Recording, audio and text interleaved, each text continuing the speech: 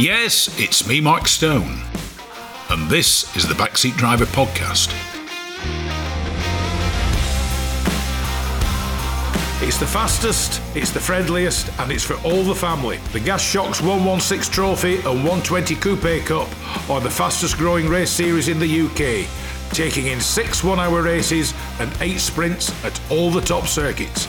Visit 116trophy.com to find out more and get yourself behind the wheel.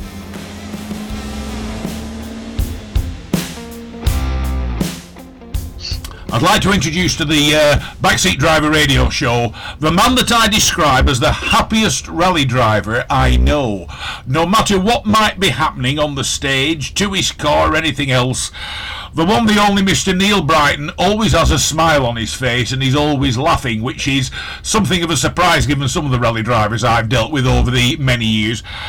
Neil Brighton, welcome to the Backseat Driver Radio Show. Thank you for having me on the show, Mark. Now, how did rallying start for you? Is it a family tradition, or was it something that is it a route or a stage you took on your own? It's a route that I've taken by myself, obviously with friends pointing me in that direction. It's nothing to do with my family. We never came from a motorsport family at all. I mean, I grew up and I loved motorbikes, and I actually did motocross for a couple of years myself. And again, but cars came along later. Because of some friends, I didn't intend to do rallying. It just seemed the progression just seemed to go in that direction with terms of what people around me were doing, and I got involved and found that I quite liked it. So, I mean, where did you start? How old were you, and how did you start out? Because a lot of rally drivers start out as co-drivers. No, I did. I went and did some co-driving for a friend of mine called Lyle Armstrong. We went out to Catalonia to do. We were at that time doing lots of the demonstration rallies. Yeah, I knew, it was all new to me. So what the difference between a demonstration rally and a main rally didn't seem to make much difference. I mean, you were in a car travelling down a stage at high speed. Yeah, and Lyle had a Metro 6R4. And we went out to Catalonia, and I co-drove for him there on it was a round of the WRC where we were doing the historic section. Yeah. That was in 98, 99.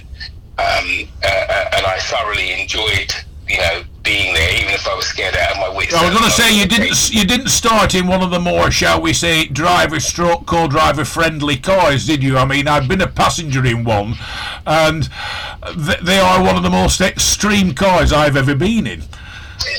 Yeah, definitely. It was a real shock to the system when I'd agreed to go with him in the car. We set out from the Olympic Hotel in Lloret de Mar on the morning to go up to a place called Manilu, which was the first service. It was about 50 miles away, and we came out of the Olympic Hotel with around us all these different Group B and historic cars that were doing the historic section, and everybody was eager to go, and he blasted up the road, and for the first time I was afraid in a car.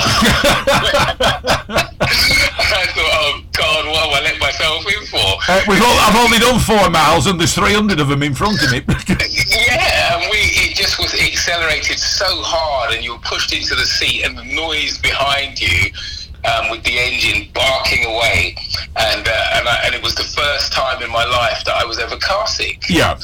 And I was car sick. We pulled over. I did what I needed to do at the roadside. We got back in, and I was fine after that.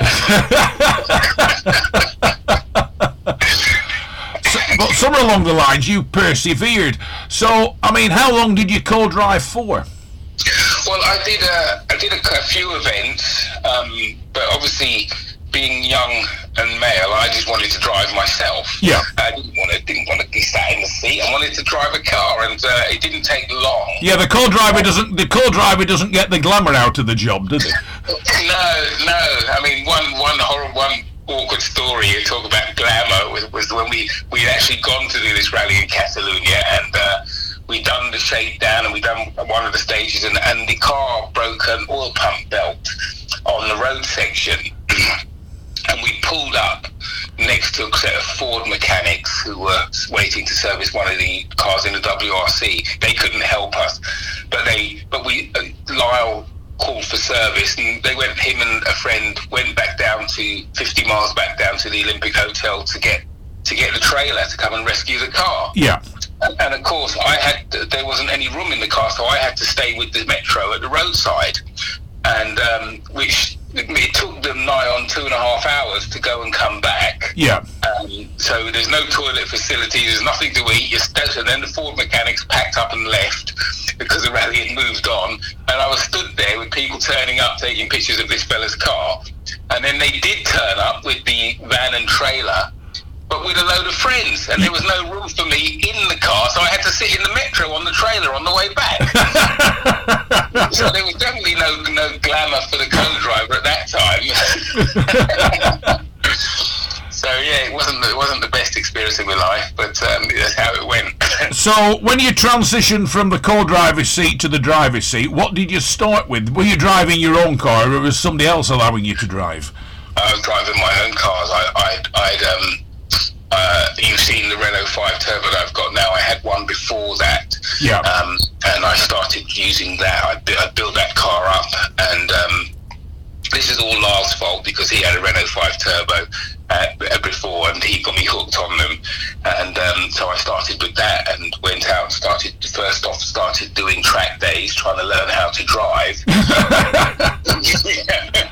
I remember going to a track day at Castle Combe and going into the driver's briefing, and they said to us, well, here's the main straight, and there's a slight dogleg kink to the right, a slight kick, slight bend. It's nothing much before you get down to Quarry and what have you. And he said, you go through here flat, and if you're not comfortable, keep over to the right and let people stay on the line. And I remember coming down there and totally losing the plot and not thinking, oh no, it's going to crash, it's going to crash, it's going to crash. Meanwhile, the rest of the field passed you by. Yeah.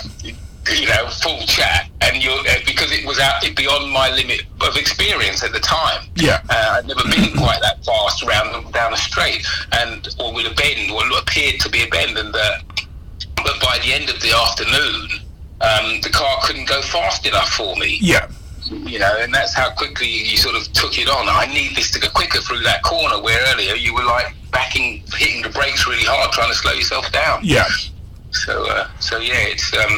I started with that track day stuff, and then I joined some car clubs, and they did a number of events in different circuits that you went to, and then it progressed from there to going abroad. And we started doing more of the because I primarily only ever really been into the demonstration scene. Yeah. Because of money permitting, and we were then going off to Germany to do the Eiffel Rally. We were going over to Ireland to do the Rally of the Lakes, and some of these, when you get there, I mean, they're very different events. The Eiffel is very, very much, when we started doing it, it was a part of the German National Championship, and we just tagged on the end of it. Yeah. And I know that the event has changed now, and it's very much just about the historic cars. But it was the German stuff had a feel. The roads were smooth, they were lovely. You could go, and it was like a load of reasonably well-heeled playboys just having fun in cars. Yeah. But when you went and did Ireland, like Rally of the Lakes, you were really in it at the deep end. Yeah. Because the roads were three-ply in places. They were rough and tough. The Irish took no prisoners. And they were lovely people. Don't get me wrong. They absolutely loved their rallying and accommodated you wherever they could. But the stages, I just remember doing the Moles Gap stage and going up, and the road was rough. There were waterfalls, there were concrete, it was rock side, there was falls off the side, and you're going up as fast as you thought you could, and then you'd go up at the top and go left and through the arch and down, and it was like, you really better know what you're doing, because you could lose your life here. And I mean, seriously, it was really hard going, but I did enjoy the Irish stuff more than I did the German stuff, because it really challenged you, and it really took its toll on the cars. And I can remember coming back down to the Lake Hotel where we were all staying, the whole of all the historic guys. And some of the cars, a car turned up. It was an RS200 that had been rolled on one of the stages, and it was smashed to pieces. And they dragged it in on this trailer and put a cover over it. And it's never re-emerged, that car. Now, I know it's been rebuilt, but it's never resurfaced. Yeah. In the rally world, in the demonstration world, and you know, there were other cars, Mantas and stuff with broken steering, and it was a real sort of catalogue of cars that had been through the wars on these stage. And you know, you really realised you were in at the deep end here in Ireland. They're not here to have a bit of fun. They're here to go rallying. Yeah. And I enjoyed that bit. Well, I've always said when you're out in Ireland, because you've been talking about some roads that I know, or I used to know quite well, it was always the rule of thumb, if there was a road sign that said slow, dangerous corner, that was the indication to the Irish to change down a gear and hit the throttle even harder. that may well have been true. And we had a driver's briefing on one of the years, I think it was in 2004, where the fella came in and said that there's a couple of stages which they were not going to take us to, and we needed to make amendments to our road books because a number of the because we did a certain group of stages on day one and another group on day two, but the main rally we're doing all of them both days. Yeah. And they came in for the driver's briefing on the morning of the second day, and they said, we're going to amend your road books because we don't want you all going to such and such a stage because we've had a good few cars go off there, and we don't want to take any of you people down that way. Yeah. And you know, I don't know whether we should have breathed a sigh of relief or not, but again, seeing some of the cars coming back in where they, you know, lost it on the road. Yeah. You just thought, well, maybe they knew what they were doing. They didn't want the rally being held up by a couple of us falling off the road, just not able to deal with the conditions. But yeah, it's always been, you know, the Irish rallies. They always stick in my mind as, you know, if you think when I did Catalonia, I went off to do the recce. Yeah. And I borrowed a Mitsubishi Shogun that one of the guys had, and I'd driven up and I was doing the recce and writing the notes.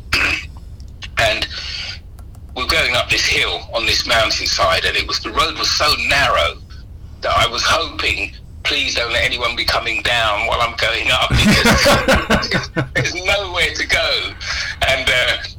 And someone did come down, and of course I'm driving this right-hand drive car, and there were drops off the side of the hillside that were so horrible that if you would have fallen off there, your clothes would have gone out of fashion before you hit the bottom. Yeah. It was so far down, and you know, and I remember going back down into Lorette and saying to Lyle, do you know what? Day two, because he had a couple of friends who'd come down from Manchester. Yeah. And one of them, you know, wanted to get in the car, and he said, "Well, no, Neil's paid the money. He's got to go in the car." But I remember going back and saying, "If you want to put Roy in the car, feel free." Feel free. And then I also, you know, I was like, "Look, this is a serious thing where we're going tomorrow. The roads are really treacherous. And please don't be going out on the lash." Yeah. And get, you know, because we've got to get up early in the morning, and I don't, you know. So he and a couple of the guys wanted to go out that evening, and I said, "Well, I'm going to go and I'm staying in, not being a killjoy, but I'm staying in. I don't want to be tired in the morning because I know what you people get like." Yeah. And so he said, "No. I'm going to stay in. I'm going to stay in." He says. So he went to bed. I went into my room, and I woke up in the morning, and you know, we got up to go, and he was hanging. He was really hanging. Yeah, I was. And of course, this was the morning when the oil pump belt failed. Yeah. All right, on the way up. But the thing was, I didn't find out until 10 years later. Right? 10 years later, he admitted to me when I went to bed, he waited till I was asleep, and then they all nipped out. Yeah. The other lads, Roy and Ali, and everyone turned up, and they all went out. And he said, when you knocked on my door in the morning, I'd only been in bed for 10 minutes. So I said, well, that's why you wouldn't speak in the car on the way up. But, you know, you do. It was 10 years it took me to find that out. But by then we could just laugh about it. But then in the other way, I count my lucky stars that we didn't go up on some of those stages, because we would have been drunk as a skunk. and that was the only place that I was afraid of when you compared it to sort of the stuff in Ireland. Some of the stuff really would challenge you. Yeah. So after Ireland, I mean, how did your career progress? Well, we did a lot of that stuff for a few years, the backwards and forwards to the demonstration stuff. Then there was a desire, or things were starting to grow in the UK. Some of the clubs were coming out, because we started off with a club called Slowly Sideways. Yep. Then it became rallying with Group B, and various the fella's just coming to bring some flowers. Hold on 1 second, he's going to knock the door.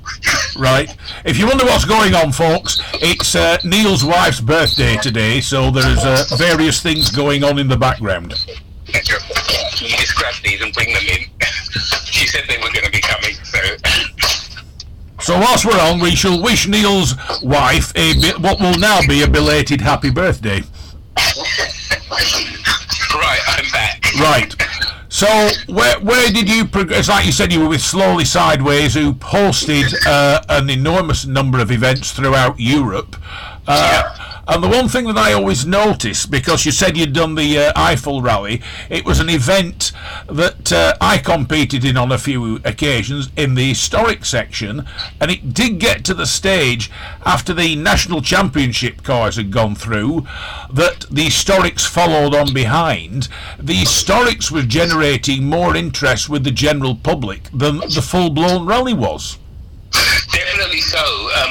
Literally, we would turn up in the car park in the centre of the town, and we'd all be moved off originally. We'd moved off to the side roads while the main rally took centre stage. Yeah. That then, when the historic started to grow in number, that then transitioned, and then it became the case that the two couldn't live together, the national and the historic. They couldn't live together. No. And I did an interview with Reinhard Klein some years ago for my Facebook group, Group B Today, and we talked about this, and he said they parted company in mutual terms, and the Eiffel, then the rally using the historic, really grew and exploded with the amount of people wanting to come along with various historic cars. So it's an event in itself, and it's probably the forerunner to lots of the things we now see across Europe. Rally Legends, Rally Costa Brava, lots of these things have just taken their direction from the Eiffel. And as I said, it's fascinating because it has grown and grown and grown. But the one thing about your good self is, like, you have a passion for Renault 5s. The one that you're best known for is your Renault 5 Maxi Turbo, which is in full DIAC livery, etc., and it attracts an enormous amount of attention. I mean, if I'm not mistaken, it's been built to replicate one of Jean Ragnotti's cars. Not Ragnotti, a guy called Francois Chatriot. Right. Yeah, he drove. It was a semi-works in the DIAC colours, a work-sponsored car, and Chatriot sort of ran in DIAC sponsorship for a few years in the Group 4 cars, the Group B cars, and then later on he even drove with ProDrive alongside Colin McRae. So it was that was where the car, or my mind was with the car, was that I wanted to replicate his DIAC car. It wasn't actually Ragnotti, although it's the same type of car, but it's been something that I'd already previously replicated his Group 4 car. Yeah. And I'm not sure why that particular, because a lot of people think of Renault 5 and they think of the Philips Maxi 5 Turbo, blue and red one, Ragnotti one, and and they're all. And then I actually thought down that road as well before putting the paint scheme on the car, and then I looked carefully at the diet ones, and I just thought this one just knocks the spots off, and it's distinctive because too many people will want to do the blue and red. Yeah. And I want something that's distinct on its own. And the diet one really appealed to me. So I went with that colour scheme. Now, when you build a car like that, can you get access to, shall we say, the works cars? I mean, are you able to replicate them perfectly? Well, the thing was, at the time, we're going back to 97, 98 when I started the build, we didn't really have a lot going on internet-wise and data-wise. I was part of the Group B car club at that time, and we had a registrar there, a guy called Alan Eisner. And Alan knew a lot about Renault 5s. He was in contact with John Price, the late John Price, God rest him. There was some information that you could glean about these, and then you were looking at videos, and I mean VHS. You were looking at pictures in books. There was a guy called Peter Meany who published a book on the Renault 5, and you were taking pictures. And then I was given a microfiche book, which had lots of information in it. I was given PDFs, we call it a PDF now, with measurements and all sorts of stuff in it, which made it sort of possible to go forward with the build. Yeah. And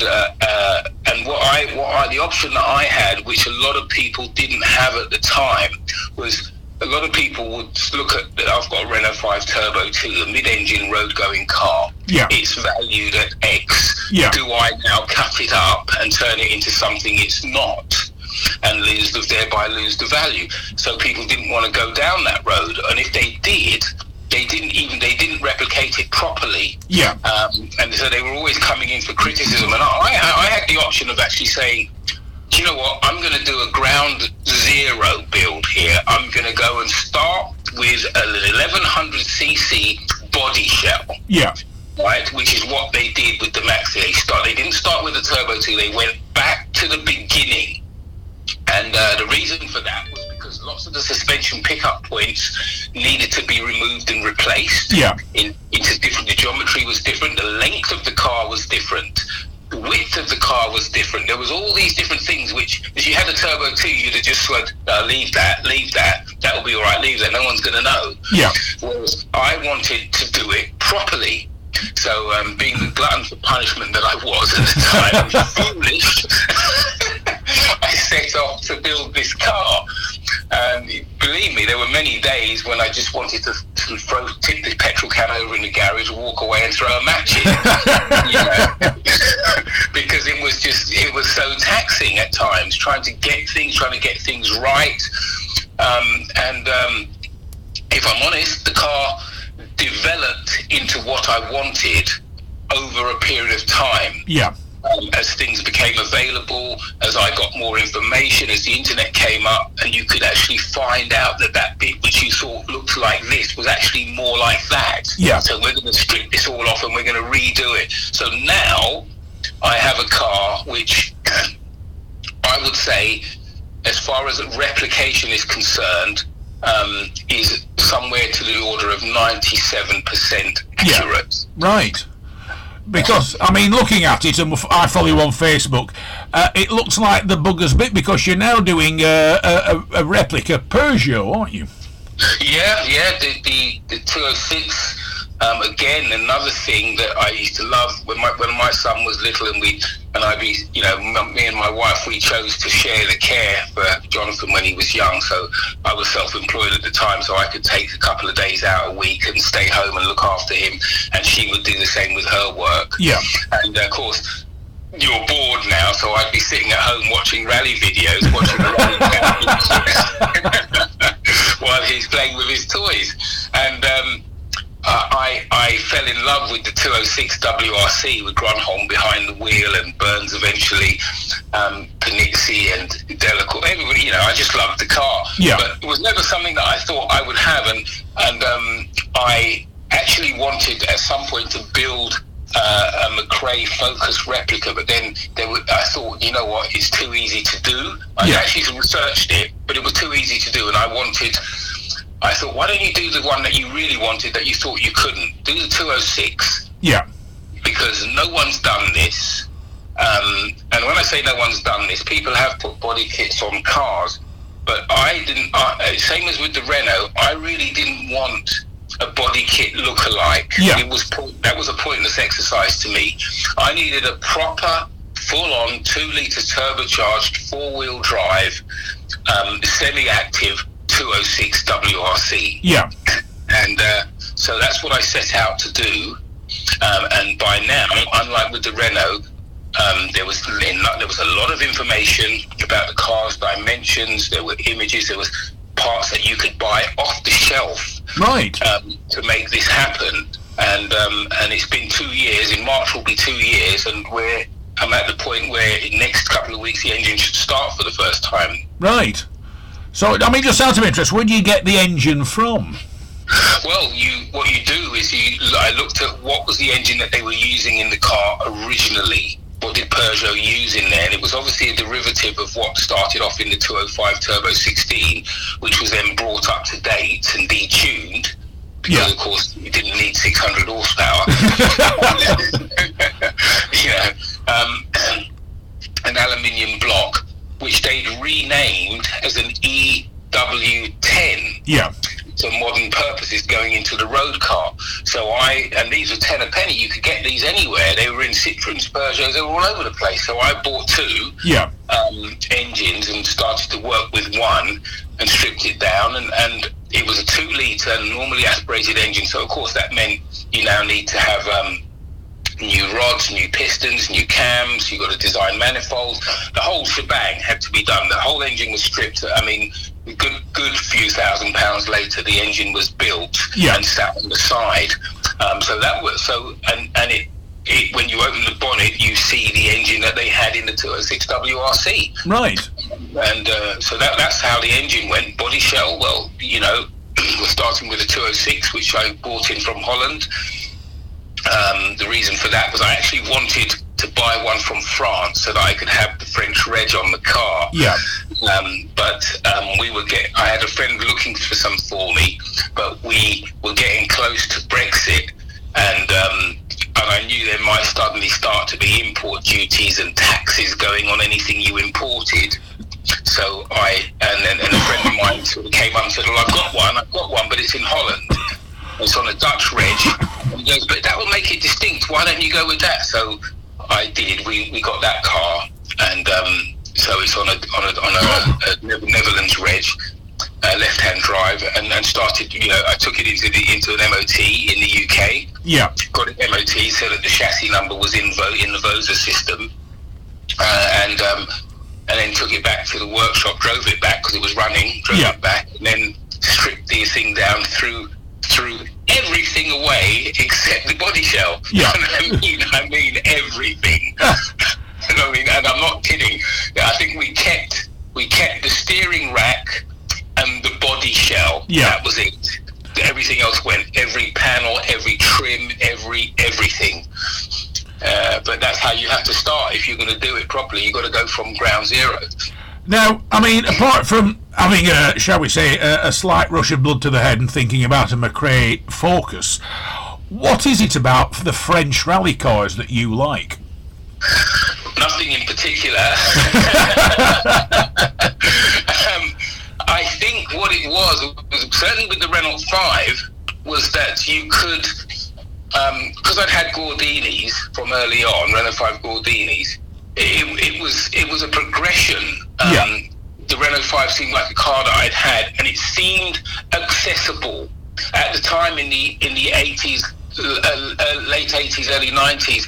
You had things like the Renault 5 Turbo, then that went into the GT Turbo. You had the 205 GTI 1.6 and 1.9, all phenomenal cars of their time. Yeah. And they were accessible. Now, you did have the Ford Escort, RS turbos and stuff like that, but the money for an RS turbo was that much more than if you wanted to have a 205 GTI. Yeah.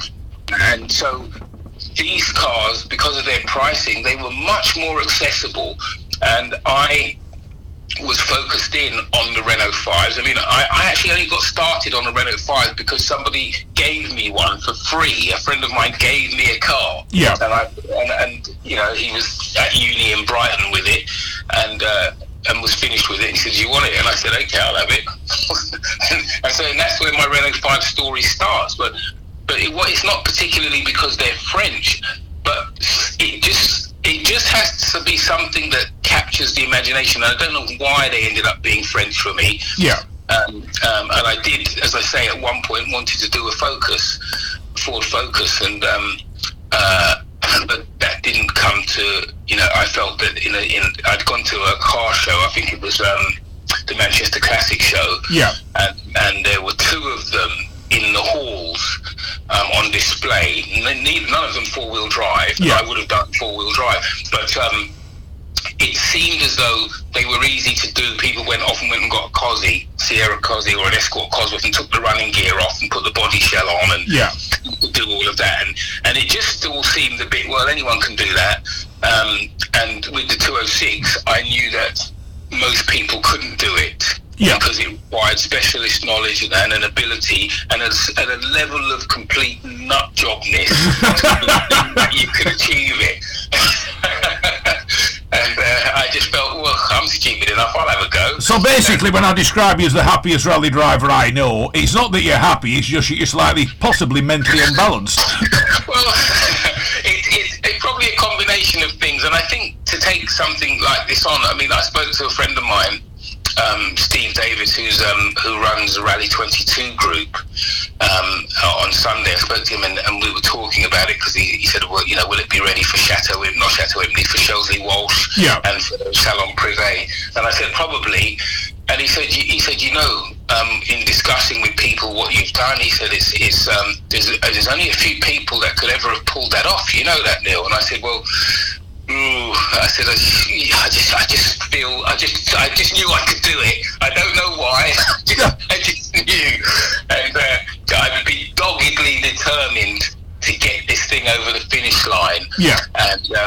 And it's pretty much done. As I say, we're sort of 98% complete now. It's just the engine and the mapping after that, and it's done, and it's a full four-wheel drive, active diffs, front, centre and rear, hydraulic handbrake, prop shaft disconnect unit, full-size brakes, 2-litre turbocharged, full international spec roll cage, the whole shebang. You've probably seen pictures of it on my Facebook page. Yeah. And it's a full... I mean, I went to Salon Privé at Blenheim Palace late last year, when Rally 22 were hosting an event with them. And they had cars from the Richard Burns collection there. Yeah. And of course he had two. There was a red one and a silver 206, which I think are at BGM at the moment, or wherever they are.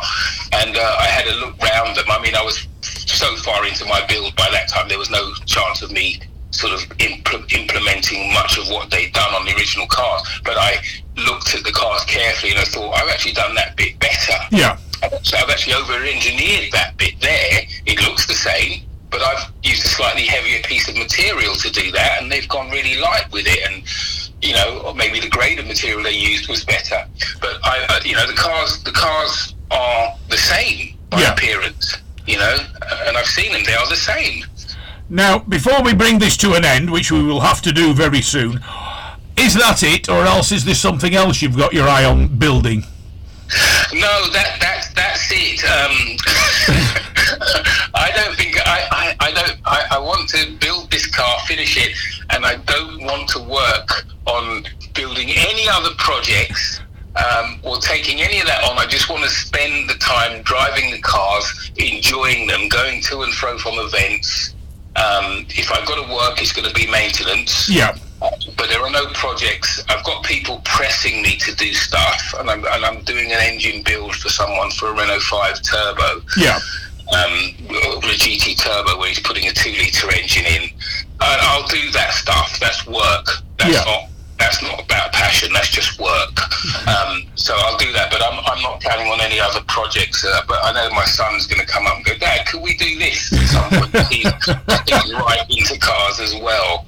And, you know, he's got his Mazda there, and he's got Polos, and he's got his YouTube channel. And, you know, he's going to, I know it's going to happen at some point. He's going to go, Dad, can we build such and such?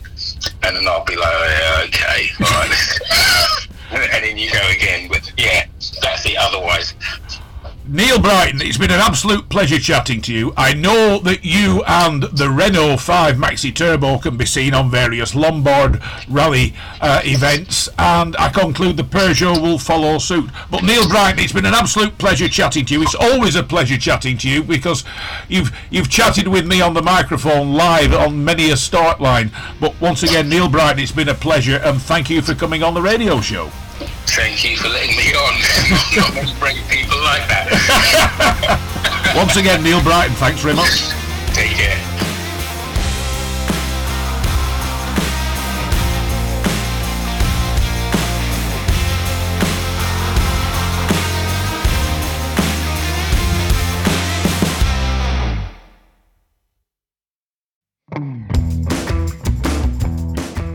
Rarely beaten on price, never beaten on service. Whether it's cars, bikes or commercials, Hodder Tyres are the best in the business. And when it comes to tyre expertise and advice to supplying the correct tyres for your vehicle's specific requirements, nobody comes close to David Lakin and the Hodder Tyres team. So give them a call on 01200 613 192 or visit the website at hoddertyres.co.uk.